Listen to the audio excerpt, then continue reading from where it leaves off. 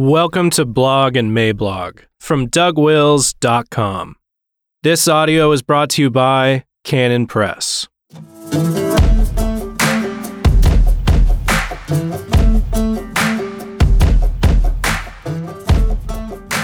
Seven reasons why it is possible for Christians to vote for Trump in 2020 without getting a defiled conscience and/or losing their soul.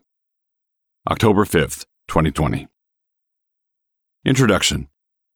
Okay, so here's the plan. We need to send Biden-Harris packing and still feel good about ourselves afterwards.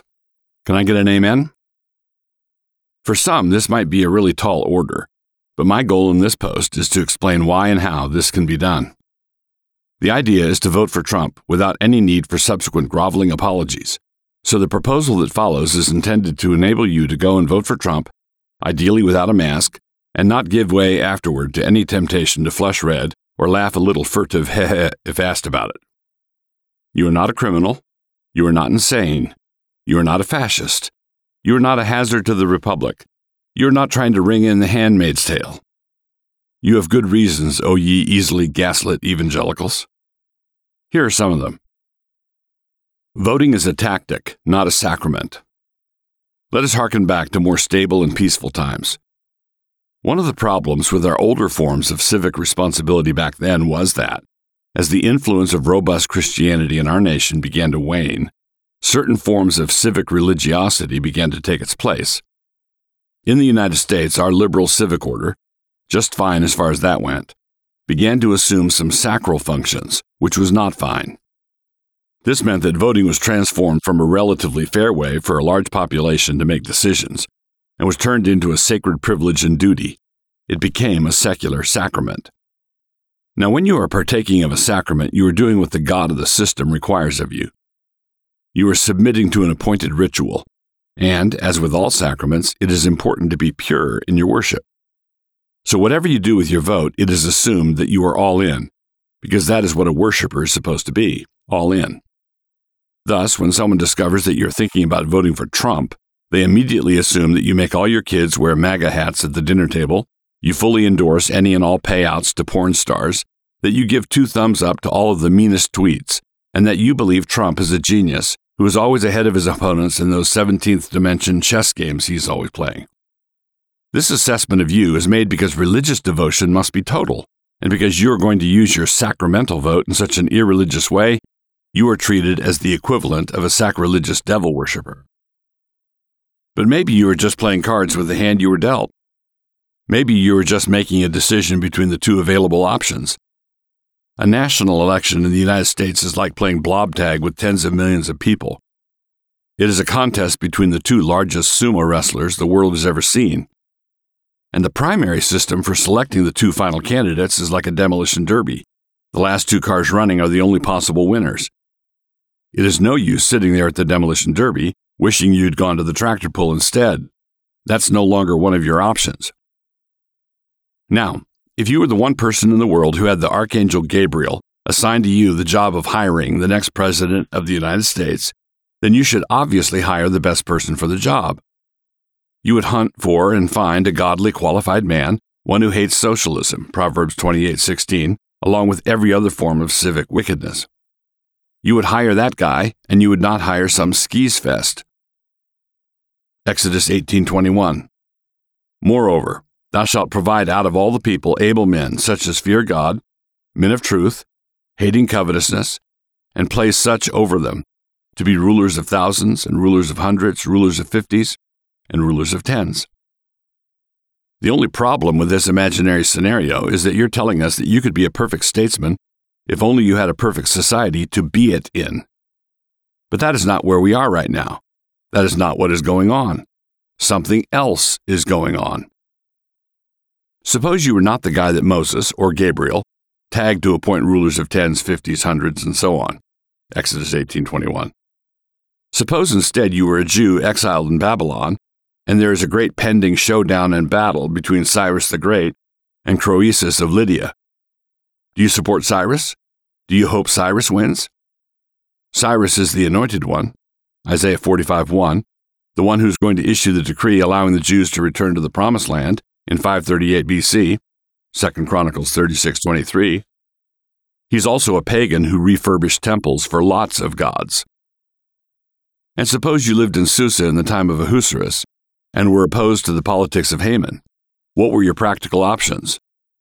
So if Daniel and Esther and Mordecai and Hezekiah and Joseph could function as political players with true integrity within the framework of those various pagan establishments, how much more should it be possible for a Christian today to function within our quasi-Christian, semi-pagan system? From the way Scripture tells their stories, it is self-evident that they functioned within their settings without compromise. They did not bend when it came to their own personal dedication to the living God, and as far as the larger compromise system went, they did what they could as they pushed in the best direction possible out of the available options. But this is only possible if a voice in such affairs, like a vote, is not sacramental.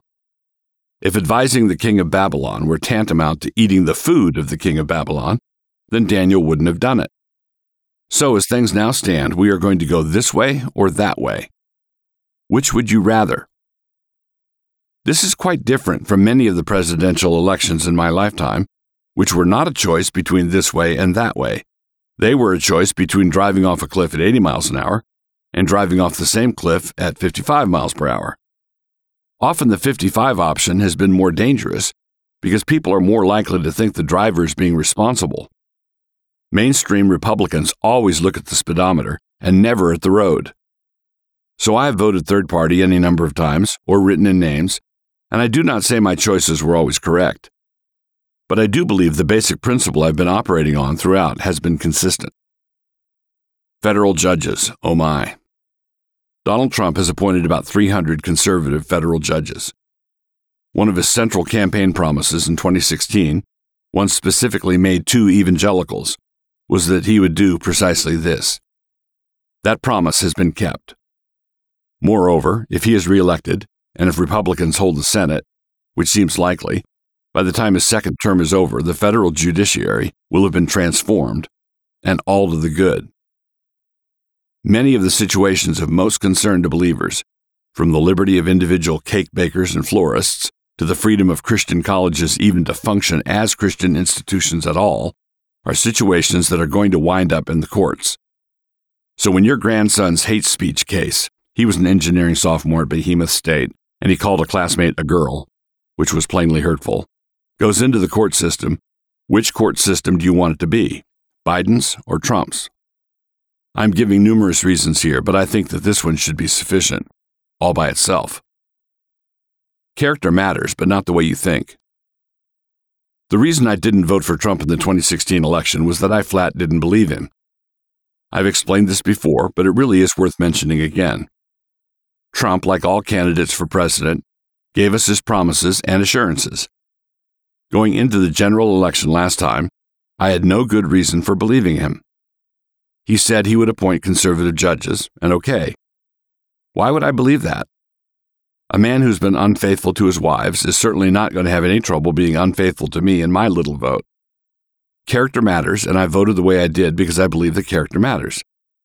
Character really is an early indicator, and it is not being fastidious to take it into account, as I did. But notice that we are not in the same position going into this election, not even close. We can no longer say that we have no good reason for believing that he will appoint hundreds of conservative judges. In 2016, we had to pretend that he might do that. In 2020, never-Trumpers now have to pretend, and pretend very hard, that he won't. We now have very good reasons to believe that he will. I have about 300 good reasons. I also have 3 good reasons with regard to the Supreme Court, despite some really bad casuistry from Gorsuch and some vanilla lameness from Kavanaugh. Trump didn't promise us that none of his appointments and/or nominees would ever flake on a decision. He promised us SCOTUS nominees from a pre-published list, and he delivered on it. If we had problems with the list, we should have said so at the time. That reminds me, going forward, we should ask Trump to revise his list downwards, only including jurists who have "I hate Roe" tattooed on their forearms. In 2016, I thought that those who believed that Trump would transform our federal judiciary were guilty of wishful thinking. But today I know that those who believe that he won't do so are demonstrably guilty of wishful thinking. Voting for continued free elections. The deep state really is a thing. The swamp that needs draining is frankly the size of Wyoming. But in 2016, when the unthinkable happened and Trump defeated Hillary, the desperate denizens of that deep state immediately began their treasonous and slow-motion coup attempt. This was not just because of their ideological opposition to Trump, although that was obviously a factor. Their immediate response was made necessary by their prior hubris and overconfidence. They had been playing so dirty and were so sure of an elected Hillary's ability to take care of everything that Trump's election left them and their dirty cops entirely exposed. Had they just sat there and done nothing, a bunch of people were going to go to jail. Because the best defense is a good offense, they went immediately on the attack, beginning with the Russian collusion story. All of that was cooked, fake, bogus, false, spurious, fraudulent, phony, and less than fully honest. This is why the chorus of voices from the left, asking Donald Trump if he's going to accept the results of the 2020 election, coming from people who down to the present have not accepted the results of the 2016 election, is a bit rich. We have seen 3+ years of orchestrated chaos, and all of it calculated to get Donald Trump out of the White House. All of it. Mueller investigation, Russian collusion, impeachment, Antifa, Black Lives Matter, COVID-19, lockdowns, masks. This has been a pull out all the stops, run a full court press, flop like a Belgian soccer player, and mix up all the metaphors takedown attempt. Not only so, but when anyone observes what is plainly going on and says something about it out loud, he is backhanded as a conspiracy thinker. Look, I may have been born at night, but it wasn't last night. The gaslighting on this has been something fierce. The projection onto the Republicans of whatever it was that the Democrats were just up to has been outrageous.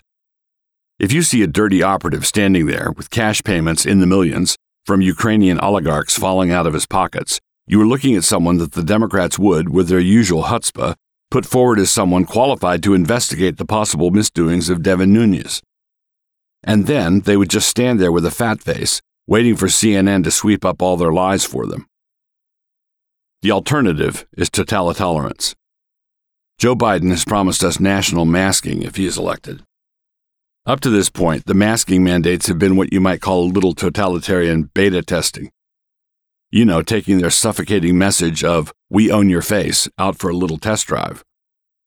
And it turns out that our modern corporate economy has a lot of pinch points.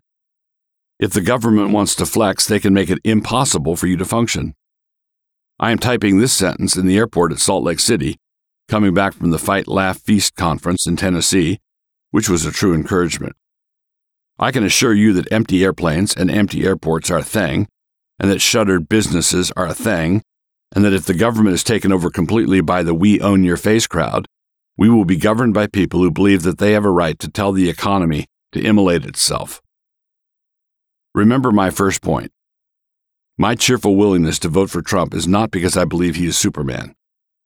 He was both rolled and played by this pandemic farce. The Russian collusion hoax was a coup attempt that he fought. This pandemic panic is a coup attempt that he tried to manage and steer, and not successfully either. But try to imagine the entire country being run by control freaks with the same tyrannical outlook as Newsom and Whitmer. At least you can move out of California or Michigan. But when the suffocating policies start coming down from the feds, and the pandemic is made permanent, and pandemic management is made a cabinet-level position, where are you going to go? The difference between Trump and Biden on this is that Trump was kidnapped and hates it, and Biden likes it down in his basement. Beyond the margin of cheating. As I've written before, this election needs to be not even close. If the election is close either way, it is difficult to imagine either side conceding. That kind of public-spirited concession used to be possible when both sides had more commonality, but it is not really possible now. When Nixon lost to Kennedy, there had been some dirty deeds in Illinois, but which Nixon decided not to challenge because it would have been too disruptive to our national solidarity. That kind of thinking is just clean gone now. So for Christians, voting for Biden is out of the question, for a host of reasons, but his abortion stance makes it a settled issue. It is not possible to vote for him without voting for a man who actively supports the continued slaughter of the unborn. it is not possible to support Biden and be right with God. But at the same time, this election needs to be not even close, because a close election this time would tear the country apart. If we have anything remotely resembling the Bush-Gore fiasco, all of our problems will start circling the drain.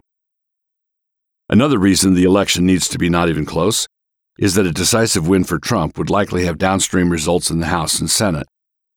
A mandate win would take swing vote power away from the squishy Republicans like Romney, Collins, and Murkowski. That would mean that Trump, for his next Supreme Court nominee, could nominate someone who openly takes a vow of eternal blood enmity against Roe and still be confirmed. As it is now, everybody has to tiptoe through the hearings, which is what allows nominees through who have the option of flaking later. Some of them don't flake, like Alito and Thomas, but some of them do flake. An election that is not close will be an election with coattails, and that means the possibility of far less compromise on the issues that matter. What God is up to. In the midst of all the turmoil that we are going through, one of the most remarkable things I see in it is the mercy of God. Not only is God having mercy on us, He is doing so in a way that excludes any possibility of us taking pride in it. Many conservative Christians, yours truly included, actively fought the chemotherapy treatment that God was giving us. Having started to see good results from it, I do not want to stop the chemo treatment halfway through. Trump is our chemo, and he is toxic. But he is not the cancer that has been killing us. In saying all this, I know that there are many Trump supporters who are invested in the man himself and in ways that are spiritually unhealthy. I am not with them. Put not your trust in princes. Just don't do it. So nothing I've argued above would be altered if one day Trump hauled off and said, "Is this not the great Babylon that I have built, for which God struck him down?" All the arguments remain, just like Daniel remained. I also know that there are some in Never Trump world who will point to my reasoning above and say that similar reasoning could have been used to support voting for Hitler in the 1932 elections in Germany. But I would reply, somewhat tartly, that reasoning similar to theirs could easily have been used to justify a refusal to support Hindenburg, Hitler's only viable opponent. Hindenburg, after all, was by no means perfect. Did Hindenburg meet the qualifications of Exodus 18:21? Coming back to the top, my vote is an indication of nothing more than what direction I would like us to go from here. I am not voting for the Access Hollywood tape. I am not voting for the attractiveness of Stormy Daniels. I'm not voting for odd tweets at 2 a.m. I'm not voting on whether the voice of the CDC is sacrosanct. And I am certainly not voting for the perpetuation of a civic ideology that sees voting as an American sacrament.